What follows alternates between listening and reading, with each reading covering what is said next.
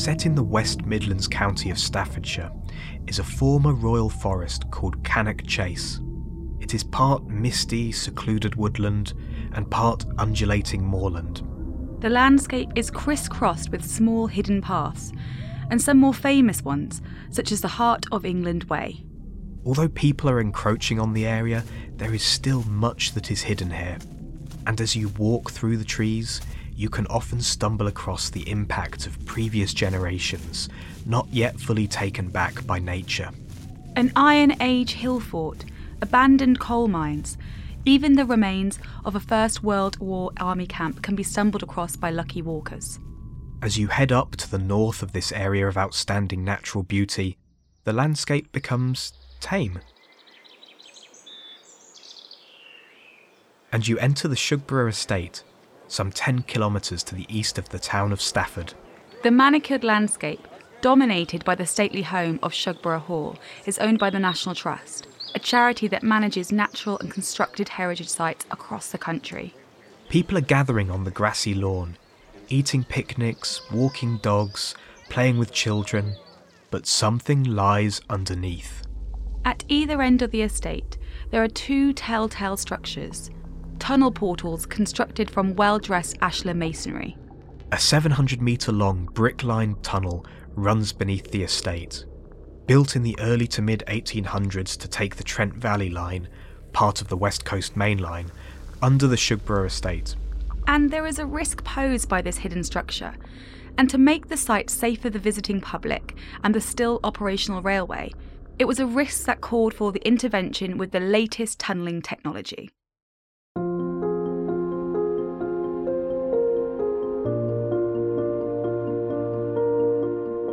Hello and welcome to the Tunnelling Podcast. I'm Alex Conacher. And I'm Rhian Owen. In this episode we have partnered with the ground engineering company GeoBear to examine the work undertaken to make the Shugborough Tunnel safe for future generations. We will learn about the growing understanding and use of geopolymers from a leading expert in the field. And we will hear from a member of the House of Lords, an established lawyer and fintech expert who has taken a new interest in construction and infrastructure. But first, the tunnel itself.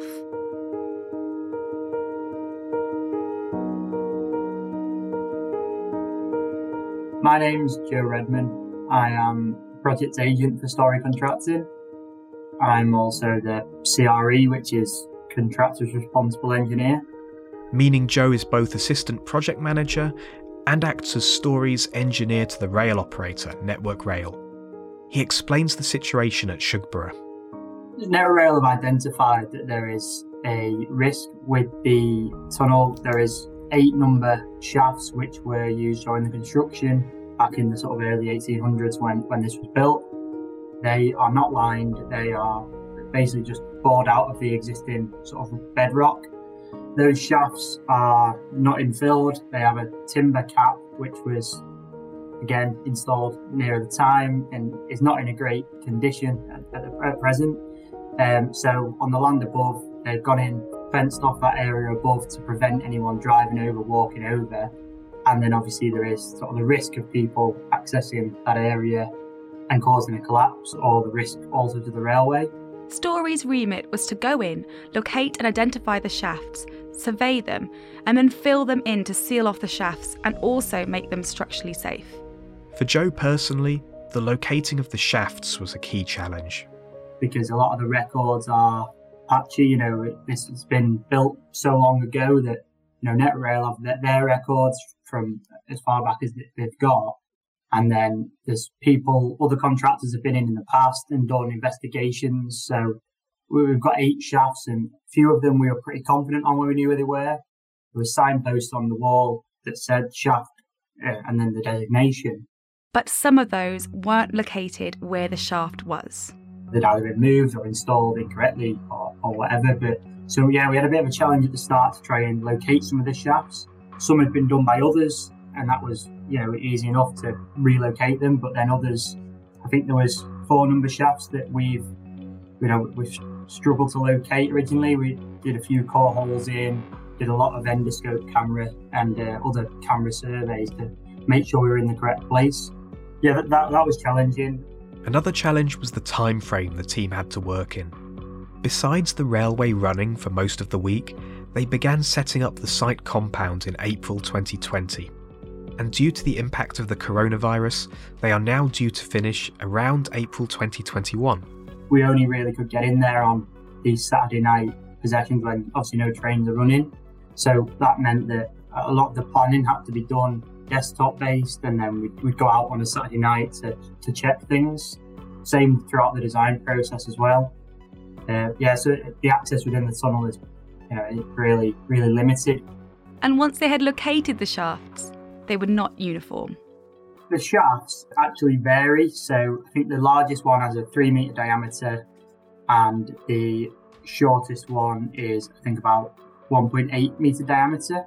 But they kind of vary in depth. So the timber cap is slightly below ground level, but from the timber cap down to the sort of roof of the tunnel, that varies from around 3 or 4 metres at the end of the tunnel to around 10 or more in the centre.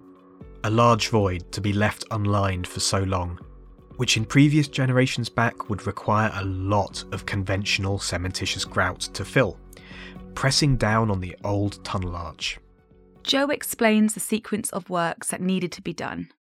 Well, in the early phase, we go in there, we mark out the location of these shafts. So we know the centre point of the shaft, we know the extent of it, and we know we have to mark out a 5 metre area either side. So once we've done that, we go in and we basically drill a load of holes on that 5 metre extent either side of the tunnel.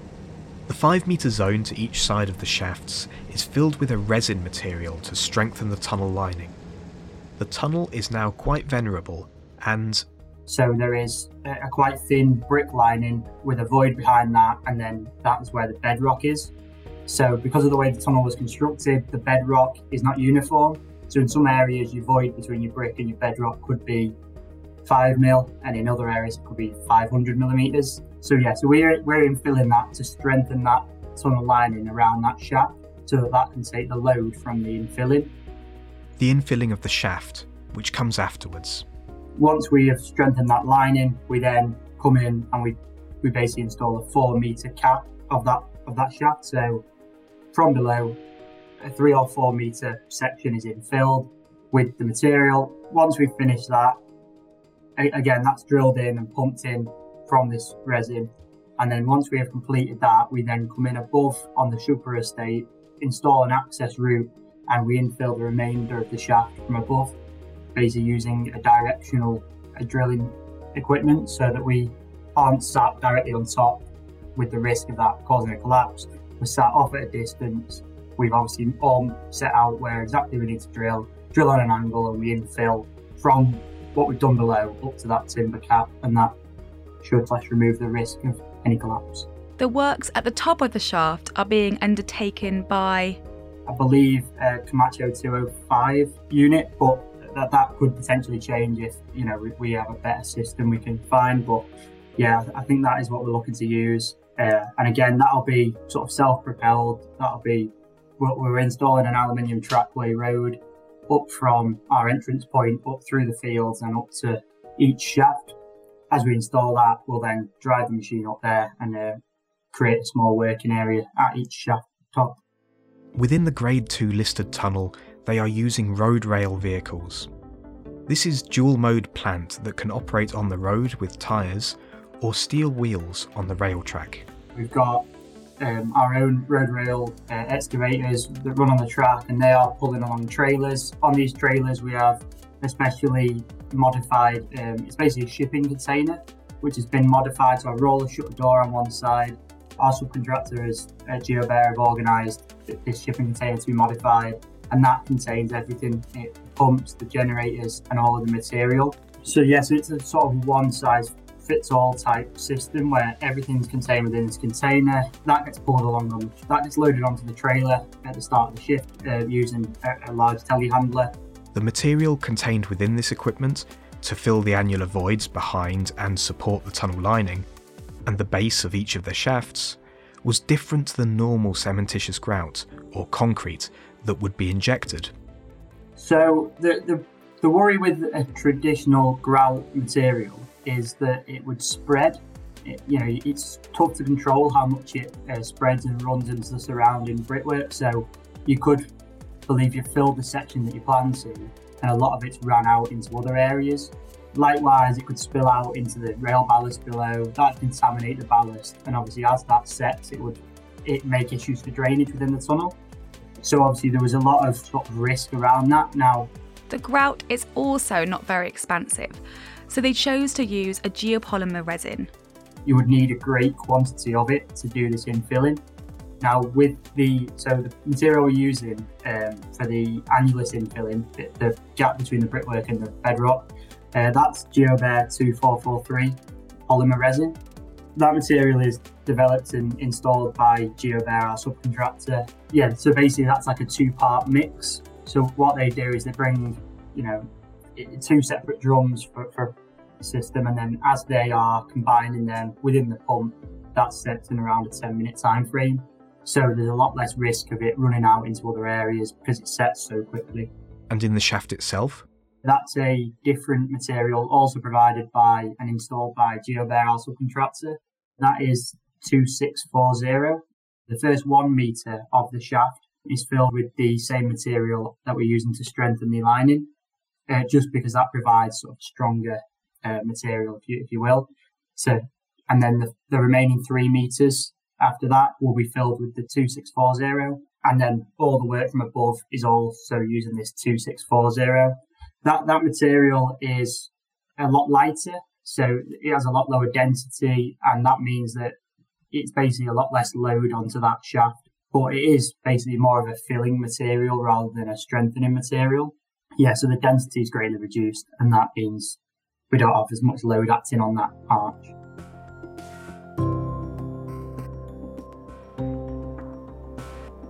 But what exactly is a geopolymer?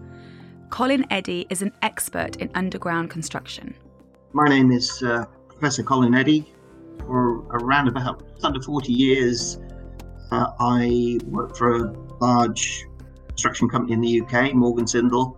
For the last 4 years, run my own independent consultancy business called CECL.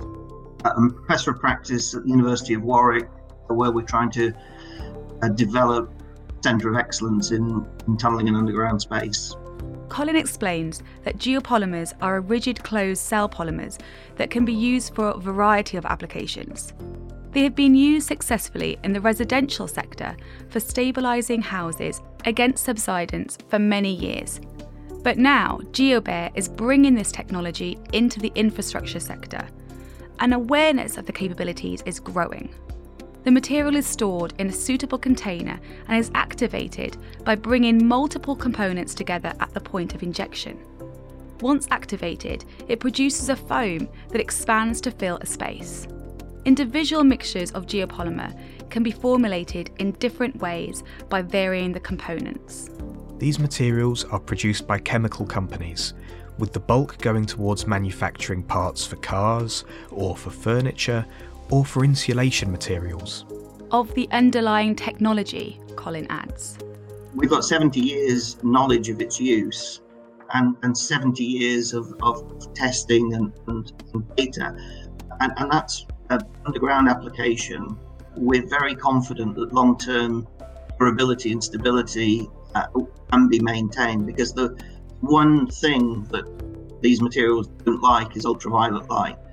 So our components that have been manufactured 40, 50 years ago, they can become embrittled and they can lose some of their properties. That's because of ultraviolet light.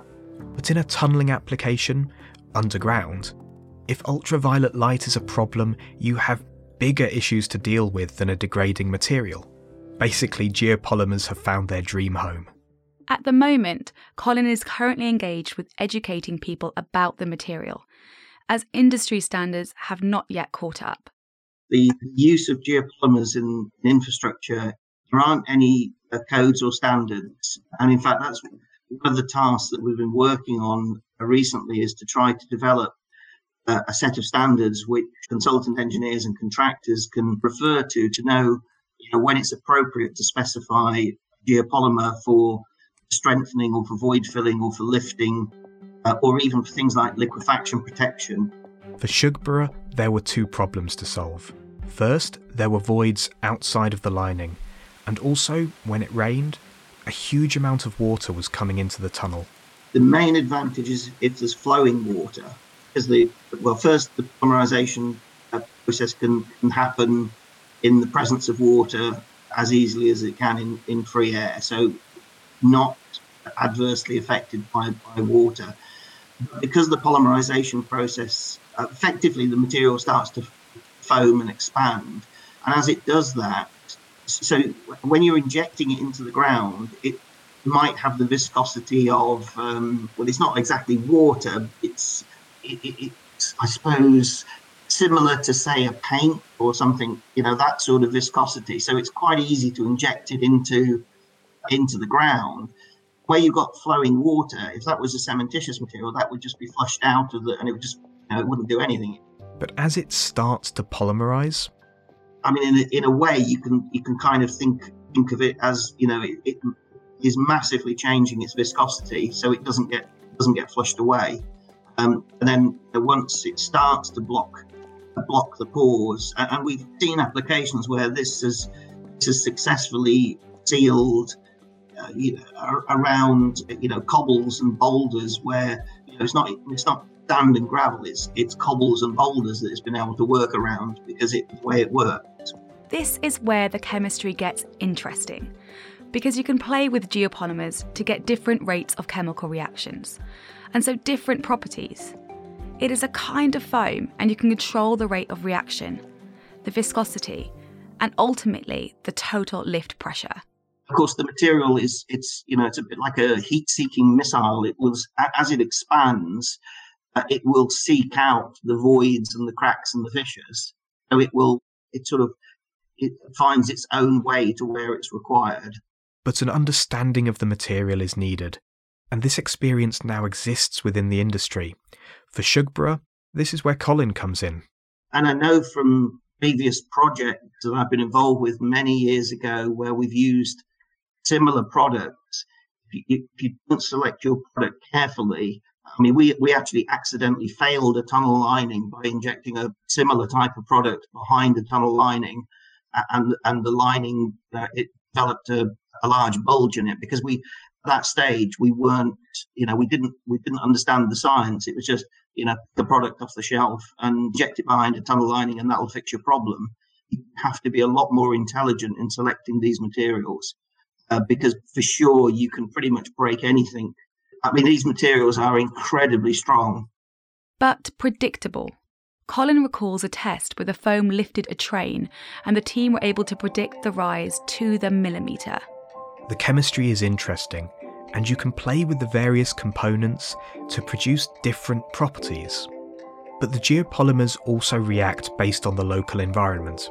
So the materials react against their confinement, so that the more they're confined, the less they will expand, the stronger they become. So again, really intelligent. So where you really need strength is, generally you're going to be a little bit deeper, and so you get a very dense, hard material. Where you're just filling a void, you get a free rise expansion of up to 35 times. So if, for example, you put a litre of purely unpolymerized product on your office desk, totally unconfined, it would react and form a solid material of lower strength, but would expand in volume over 35 times and ruin your desk. While if you inject an appropriately formulated material into a tighter space, it's much stronger. In the case of Shugborough, one type of geopolymer can be injected behind the tunnel lining and form a stronger seal, while the other kind can be allowed to expand more, filling a shaft with a low-density material, so less material is used, and which has the added benefit of applying less load to the tunnel lining below. Really, the thing that I could help them with is selecting an appropriate product which would successfully fill the voids, successfully seal the leak, but would not overload the brick lining. And so we went for quite a low power material. Although not as low power as a shaft filling material.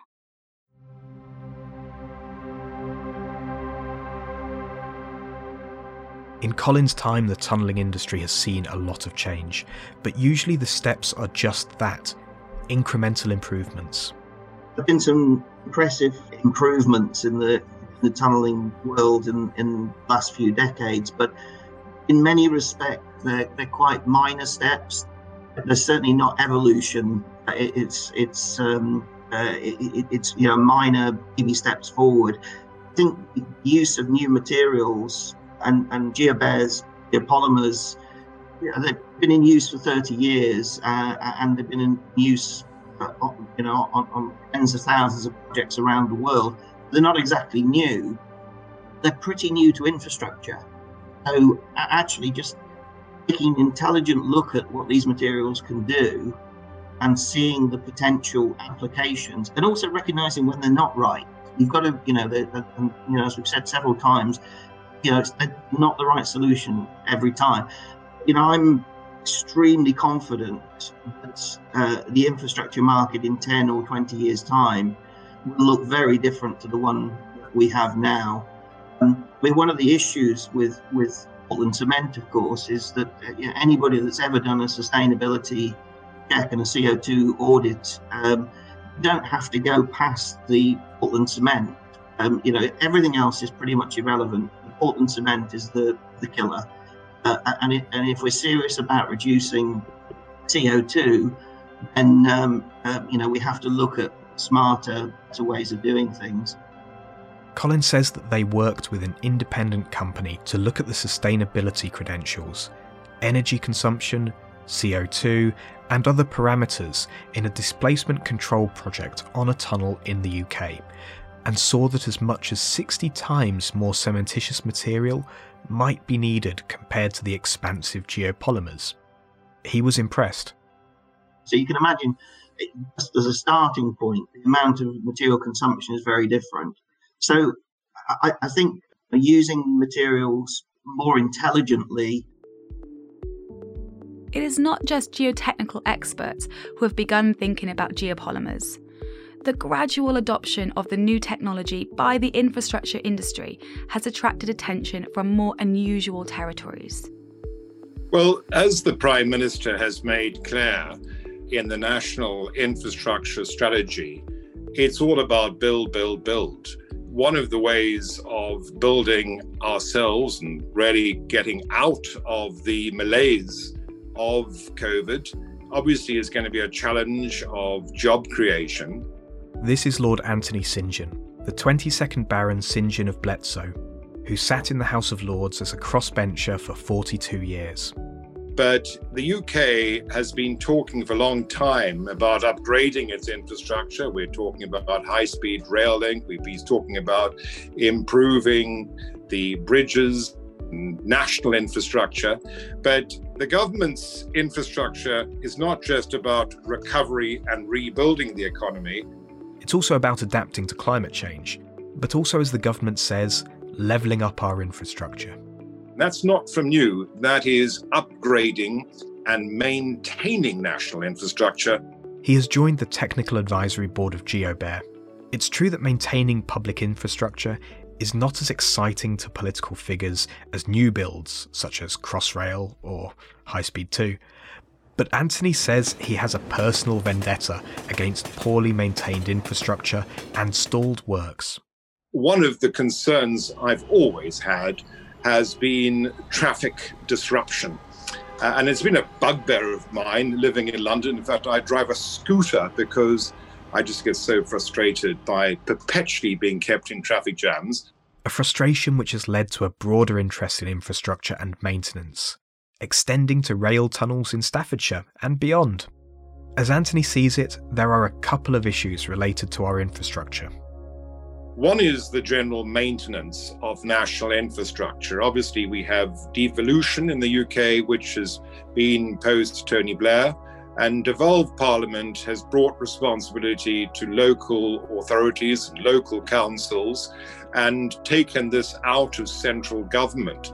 So to a large degree, the upgrading and maintenance of critical infrastructure in the UK is a decision of local and regional government rather than national government.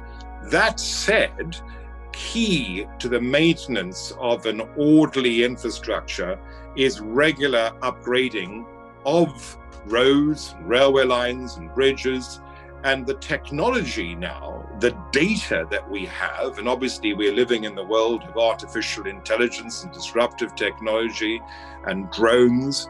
We clearly are in a situation where local authorities are able to far better assess the need to upgrade and maintain critical national infrastructure than they were in the past. Another is the green economy. And as I mentioned to you earlier on, we have the National Infrastructure Strategy, which has recently been launched by government. And one of the key components of that strategy is the decarbonizing the economy and adapting to climate change. And we have, of course, COP26 coming next year. So central to the bidding process for all national infrastructure is the precondition that all contractors have to show their willingness, their commitment, and most importantly, their abilities to comply with strict environmental standards, which is key. And Anthony, with his background in financial technology, sees infrastructure through an outsider's lens, a much more connected industry. I think that it's very important that in addressing national infrastructure, addressing not just the new build, but also the maintenance of existing infrastructure, that there is an element of knowledge transfer between all the various engineering components. Knowledge transfer, because clearly the world is moving not just into a digital revolution, but in many ways to a technology infrastructure revolution. And that knowledge transfer requires a much more of a culture of all component parts talking to each other. Smaller companies working together. The UK is made up of a large percentage of small and medium-sized enterprises. And I think what we need to be seeing is a level playing field. Clearly, you've got to show strength of balance sheet. Clearly, you've got to show track record in terms of management. But what I'd like to be seeing is us all pooling our resources, pooling our talents, pooling the technology solutions for a sustainable long-term infrastructure here in the United Kingdom. Infrastructure has always been a conservative field, but it needs to embrace the technological revolution or risk missing out on emerging benefits. We did a report on the extent to which various sectors of the economy would embrace artificial intelligence and disruptive technology. So the 20 sectors that we looked at, the engineering sector came 18th. So I think you make a very pertinent point that we're looking at traditional building techniques. And what I'm trying to say is that whereas fintech, proptech, medtech have embraced new technology, have embraced innovation, have embraced artificial intelligence, we have the benefit of better data, we have the better technology. And now I believe is a time when the engineering sector ought to be coming forward. And that's why I answered my previous question by saying there needs to be a better knowledge transfer to embrace this opportunity. By embracing technology, by embracing change, long-term infrastructure solutions can be far better achieved rather than being something spoken about but not done.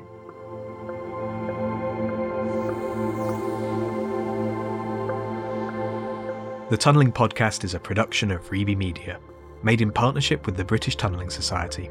Our producers are Alex Conacher, Bernadette Ballantyne, Rhian Owen, Ross McPherson and Tim Sheehan. This episode was written and hosted by me, Alex Conacher. My co-host was Rhian Owen. Script editing by Bernadette Ballantyne. Sound engineering by Ross McPherson. Series supervision by John Young. Series supervisor for the British Tunnelling Society is Martin Noack, and our own abandoned shaft is Rory Harris. Thanks for listening. You can find us on all podcast apps, on our website engineeringmatters.reby.media, on Twitter and on LinkedIn.